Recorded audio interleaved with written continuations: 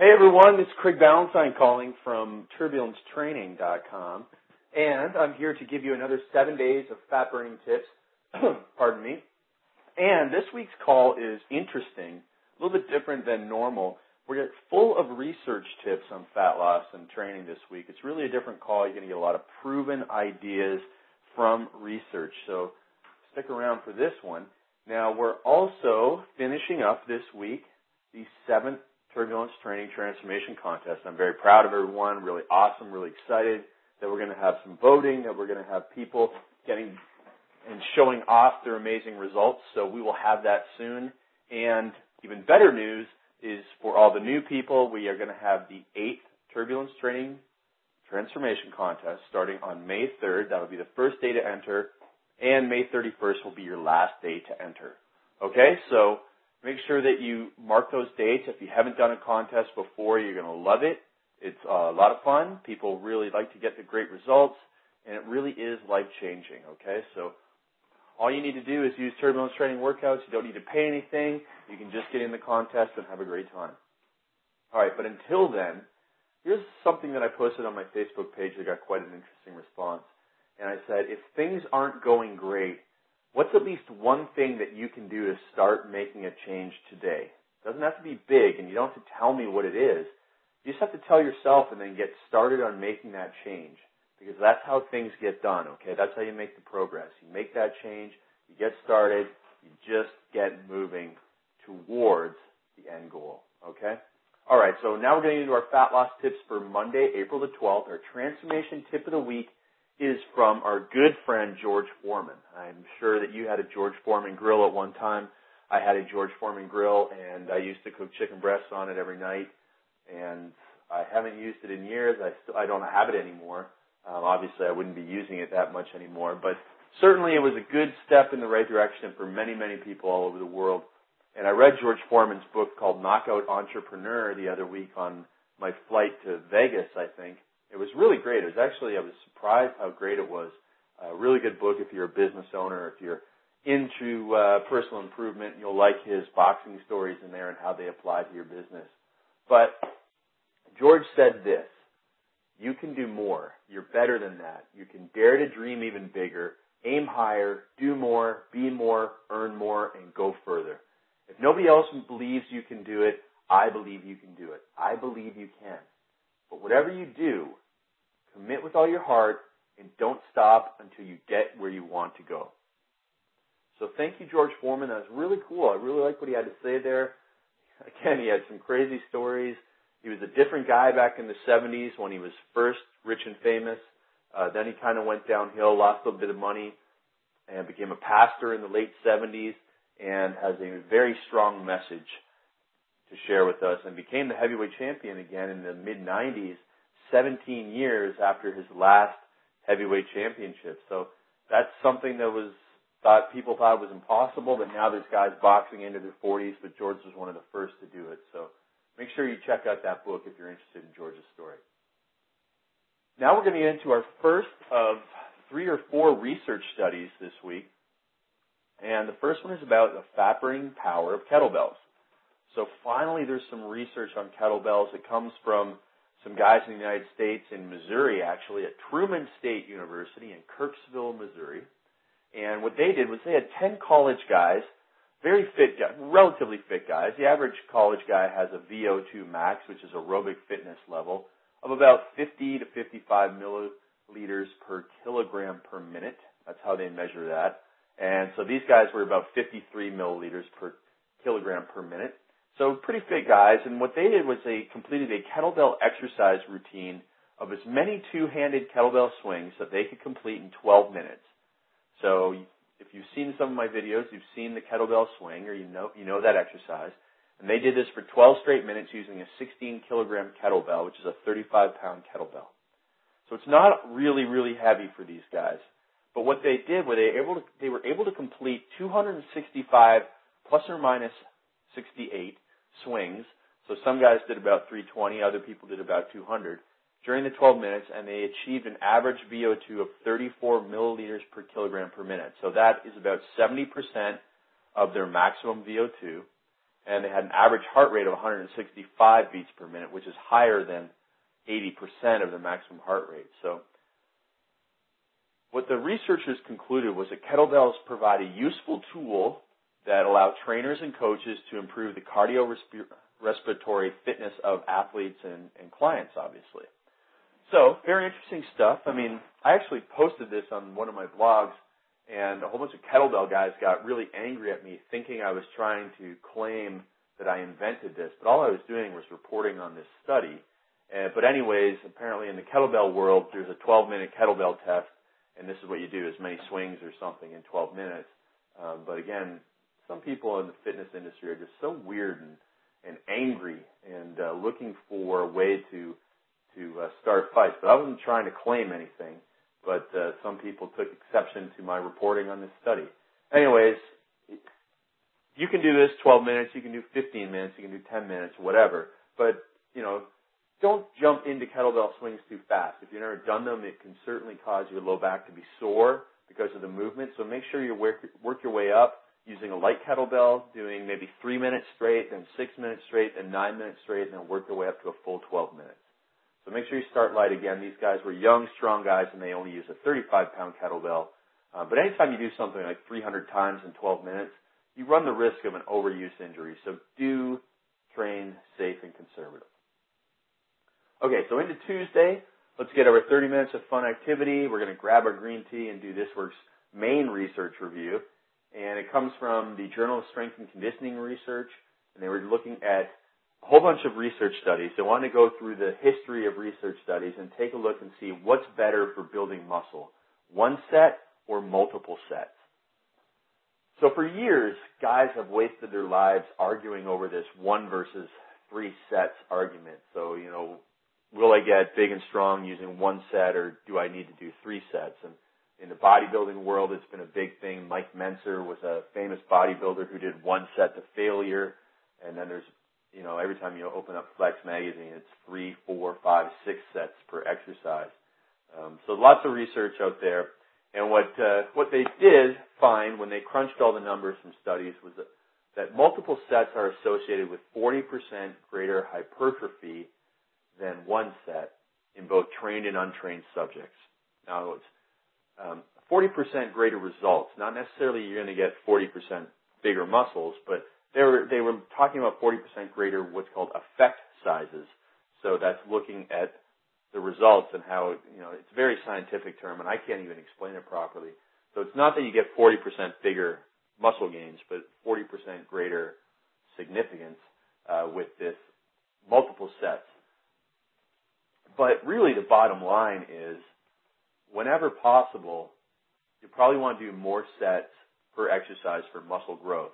Also of note, they didn't find any significant difference between 2 to 3 sets versus 4 to 6 sets per exercise. So if you did 6 sets of bicep curls for barbell bicep curls, you probably won't get greater results than if you do 2 or 3 sets. There's really just a law of diminishing returns. Otherwise, why not do 40 sets, right? But 1 set is going to be good. 2 sets, 3 sets, probably better. 4 to 6 sets, not better than 2 to 3 sets. So keep that in mind when you're doing bodybuilding type work. And also keep that in mind if you don't want to do bodybuilding type work, but you do want to train your muscles for strength, just doing the 1 set will probably result in less growth, okay? So very interesting stuff there to keep in mind, and I talked about a little bit about that this week in my Thinner Thighs article that I posted on the TT Fat Loss blog. Okay, another study here for Wednesday. This one, we're going to show you how you can get fit playing sports. Now, that's quite a novel concept, isn't it, to actually have fun and get fit. In the last 20 years, all people talk about is using the treadmill and going and using machines, when you can really get fit and lean and healthy by just playing sports.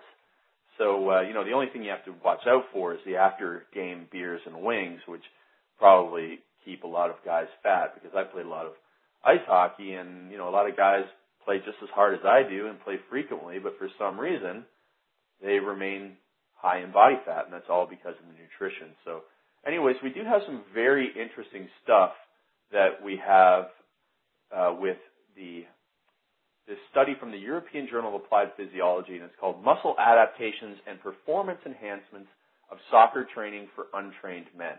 And so it's from Denmark, and these guys do a lot of interesting soccer training studies and a lot of muscle biopsies, and they do a lot of very, very in-depth scientific work. So what they did was kind of a neat little study. They had 38 untrained guys, and they put them into one of three groups.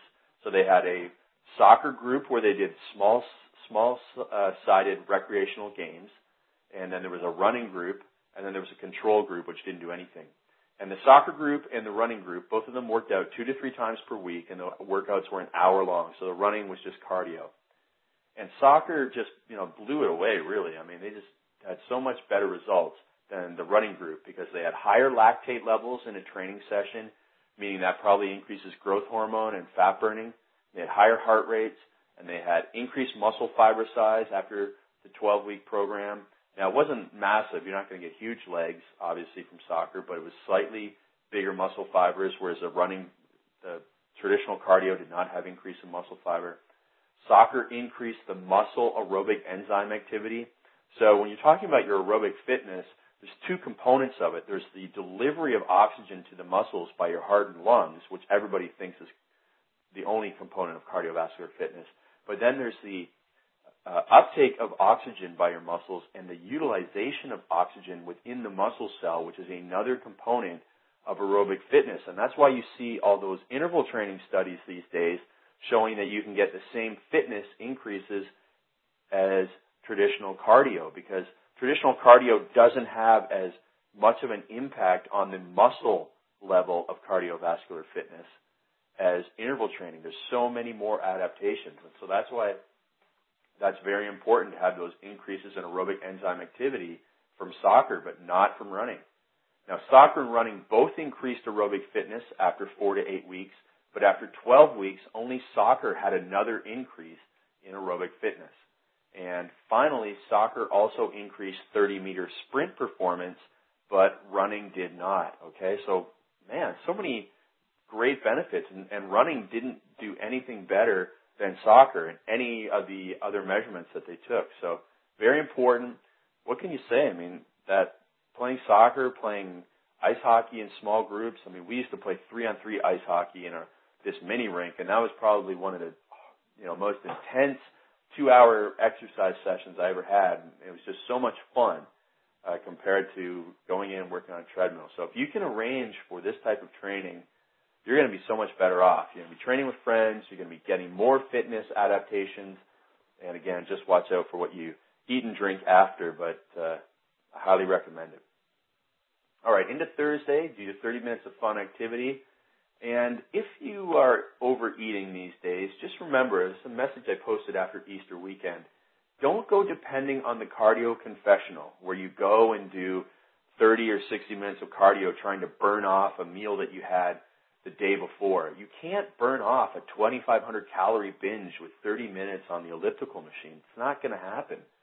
So just forget about it. Instead of doing that dreaded cardio workout, focus on your turbulence training workout plan. Focus on games. Focus on doing activities you love, and focus on fitness with the mindset of building up your body and not breaking it down and punishing yourself. And one other kick butt mindset tip I want to share with you that I posted on my Facebook page at Turbulence Training, or Facebook.com/Turbulence Training fan page, is don't be satisfied with the norm if you want more. It's okay to want to achieve special results. The world needs folks who dream and achieve big things. So keep on pushing to reach your full potential, persevere, never give up, and don't let anyone hold you back. Going back to what our friend George Foreman said, he believes that we all can do more. And he believes that we can do it, and whatever you do, commit with all your heart and don't stop until you are where you want to go. And that's the same message we want to give you here. Persevere, never give up, and don't let anyone hold you back. All right, Friday, it's chill out time, and now for a surprising message on the 5 reasons why I believe that yoga works for fat loss, okay? So first of all, the yoga lifestyle is often associated with a better diet. Most people who do yoga don't eat at McDonald's. They cut back on their animal products. They drink green tea. They probably don't go out and binge eat pizza and all that type of stuff. Now, obviously not everybody follows a better diet when they do yoga, but so many people do, and it's such a better lifestyle that that's number one reason.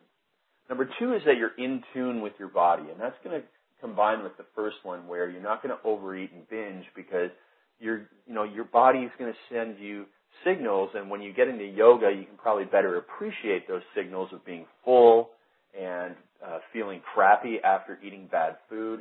And so by being more in tune with your body, it's going to be very important for you. Social support is the third reason. And we all know the power of social support for fat loss. And we know that being in a group and hanging around people that have good habits, you know that you're going to pick up those good habits. So very important. It decreases stress. And whether or not stress can give you belly fat, I'm not 100% sold on that. But it will help you decrease stress, and if you stress eat, then this is a great, great thing for you to do yoga, decrease stress, and avoid that binge eating. And then finally, you know what? If you're spending an hour and a half in a room stretching, that's an hour and a half where you're not sitting on your couch eating Doritos. And that's the fifth reason. If you're stretching, you're not eating. So very important there.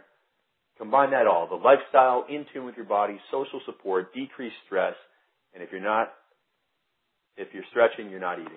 And so really it's not about calorie burning or anything. I mean, you'll burn some calories, obviously, a little bit more than if you sat on the couch, maybe double, but nothing crazy, even if you do it in the hot room. It's not interval training, it's not lifting heavy weights. So, it's difficult, clearly, when you get into the advanced poses, and, you're doing your headstands and all that type of stuff. It's very difficult, but it's not the same. So really, it's all these other things. It's the lifestyle in general, and I wish you success, and I think it's a great addition to your off days. By all means, if you like yoga, do it. Just don't overstretch. It's like anything else. You can hurt yourself if you do it improperly. All right, into Social Support Saturday, my favorite day of the week. We're going to want you to do 30 minutes of fun activity. If you want to do a little bit longer yoga session, by all means. Now we're going to talk about more research. This one I don't have any study references, but it was an article I read in Wired magazine last winter, and the researcher who does all these studies, his name is Nicholas Christakis, and he's from Harvard University, and he has all this research on how our network of social friends influences whether we gain weight or whether we start smoking or keep smoking, all that type of stuff. So here's what I want to talk to you about. He says that weight status is associated with our friend's weight, but also our friend's friend's weight and our friend's friend's friend's weight. So 3 degrees of separation, or I don't know, maybe that's 9 by the time you get up to that. Kevin Bacon style here. But what he found was if one of your friends smokes, your risk of smoking increases by 61%. If one of your friends' friends smokes, your risk of smoking increases by 29%. And if your friends' friends' friends smoke, your risk of smoking increases by 11%. So it's all about this network. And he says we are influenced by networks so that if our friends gain weight, we gain weight. And you probably heard about the study that showed if your friends were fat, then you're going to get fat too. And he also says the opposite is true, that if our friends lose weight, then we lose weight. So what his bottom line is that we need to get one person to lose weight so that others around them may lose weight. It's a snowball effect. And you may have heard about a study that showed that if one spouse applies healthy behavior to their life, then chances are that the other one will too. Now, I know there's a lot of marriages out there where there couldn't be anything different. I mean, people are at the opposite extremes. One person is healthy and the other person is eating junk and they'll never change. But, you know what? I hung around a lot of people that have changed their healthy behaviors over time. When you're in university and you're, exercising and not drinking every day, a lot of people are doing the opposite. They're not exercising and they are drinking every day. But, 5 or 10 years later, my friends who were partying hard and eating crappy, and even after university, one of my best friends was drinking 2 liters of soda and, coming home, having a nap, then eating, then having a nap, then eating again and going to bed. Now he's even healthier than I am. So, just by being a positive role model, you will get other people to take action and improve themselves. It's not going to happen overnight. But, if you believe in healthy lifestyle, which I'm sure you do by listening to this call, it's going to be very important, and it's going to be very valuable, and it's going to be very, very impressive to other people, and they will change. So, Dr. Christakis is talking about improving one person's life. We can then help improve other people connected to them. So, he talks also about focusing on hubs of networks to help people lose weight. So even though, we want to help one person, he says targeting groups for change is more effective than targeting individuals because you create social ties and you spread weight loss like a germ, he says. If you can get a group of people, whether it's a church group or a boot camp or a Weight Watchers group, all together and get people having success, then more people within that group will have success, and they will invite more people into the group to have success.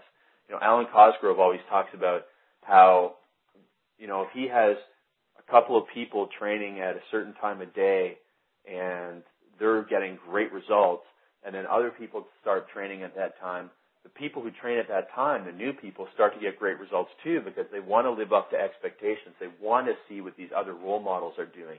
And research shows that if you train with someone who's losing weight, you have a better chance of losing weight as well. That was another study I've talked about in these calls. And the more time you spend on a weight loss forum, the more the greater your chance of losing weight. And the more accountable you are to a professional nutritionist, nurse, doctor, trainer, the greater your chance of losing weight and losing belly fat. So all of this stuff is so darn important, this network, this social network. And yes, there are lone wolves who can go out there and do it themselves. However, there's a lot of people who are going to benefit by doing it in these groups, okay? So very important there. Now let's get into Sunday, 30 minutes of fun activity, plan, shop, and prepare, and our final bunch of research studies we're going to go over. We're going to go over 3 different ones here about helping you make small changes that will allow you to eat less. So research shows that we simply eat until we are finished. And the next little section here I'm talking about is from a book called 59 Seconds, which is a nice review of a lot of research that we can apply to our lives. And so, again, we eat until we are finished, meaning whatever we put on our plate, we eat. Whatever we put in our bowl, we eat. If we put ice cream in a big bowl, we'll eat it all. If we put ice cream in a small bowl, we'll just eat what's in the small bowl. So there was a researcher, last name is Wansink, and the study is published in the Obesity Research Journal, and they have what's called this famous soup bowl study. So they had people sit down at this table, and it was all rigged up, and they actually refilled the soup bowl from underneath. So as the person sat there and ate, the soup bowl was continually refilled. It was like the never-ending soup bowl. And so they sat there for 20 minutes, and what they found was when people had this refilled soup bowl, they ate 75% more soup, but were no more satisfied than the people who didn't have a refillable soup bowl and just ate regular soup. So they ate almost twice as much, but weren't any more full from the soup. So make sure when you are consuming your soup or your salad or your spaghetti that you simply use a smaller bowl if you want to control your portion. Another study, same guy, Wansink, from the British Medical Journal, what he found was if you poured liquid into a tall, narrow glass, you'll drink less than if you pour liquid into a short, bigger glass. I'm not sure what the opposite, stouter glass, I suppose, is the opposite of narrow. So if you want to go somewhere and you don't want to drink a lot of calories, but people are insisting you have a drink, try and get a drink in a tall, narrow glass, and you will drink less. Very interesting. And then finally, Wansink again, he strikes again the third time with the International Journal of Obesity study. And this one we summarize as out of sight, out of mind. And what they found was when they put candy in an office, they put it in 2 places. They put it really close to everybody's desk, and then they also put it at the far end of the room. And when they put it at the far end of the room, people consumed 2 pieces of candy per day. But when they put it within arm's reach, they consumed 6 pieces of candy per day. And they also had these other studies, it might have been the same study, where they put candy in a transparent jar, so a glass jar you could see through, or a jar that you couldn't see through, an opaque jar. And they found that if you couldn't see through the jar, you ate less candy. So really the bottom line is here, to decrease the intake of candy and junk is to keep that food out of sight, out of mind, and in difficult to access areas. So if people insist on bringing junk into your house, put it in a high cupboard, in an opaque jar, and keep it out of sight, out of mind, and you'll eat it less. Now, easier said than done, I know, but that is just some good tips, little tips that will be able to help you eat fewer calories if you're struggling right now. So that's it for this week. Those are our 6 or 7 research studies. We got some great information there. Maybe one of our best calls ever. And next week we're going to try and top it by going over the TT Big Six circuit, by doing a research review that compares supersets versus traditional resistance training, by getting Dr. Chris Moore's #1 diet tip, by getting the #1 factor that experts agree on for fat loss, and then also getting TT user feedback on the most important changes they made in their programs to lose fat. So all that great stuff next week. I'm wishing you another 7 days of fat-burning success, and I will talk to you soon. This is Craig Ballantyne from TurbulenceTraining.com. Have an amazing week.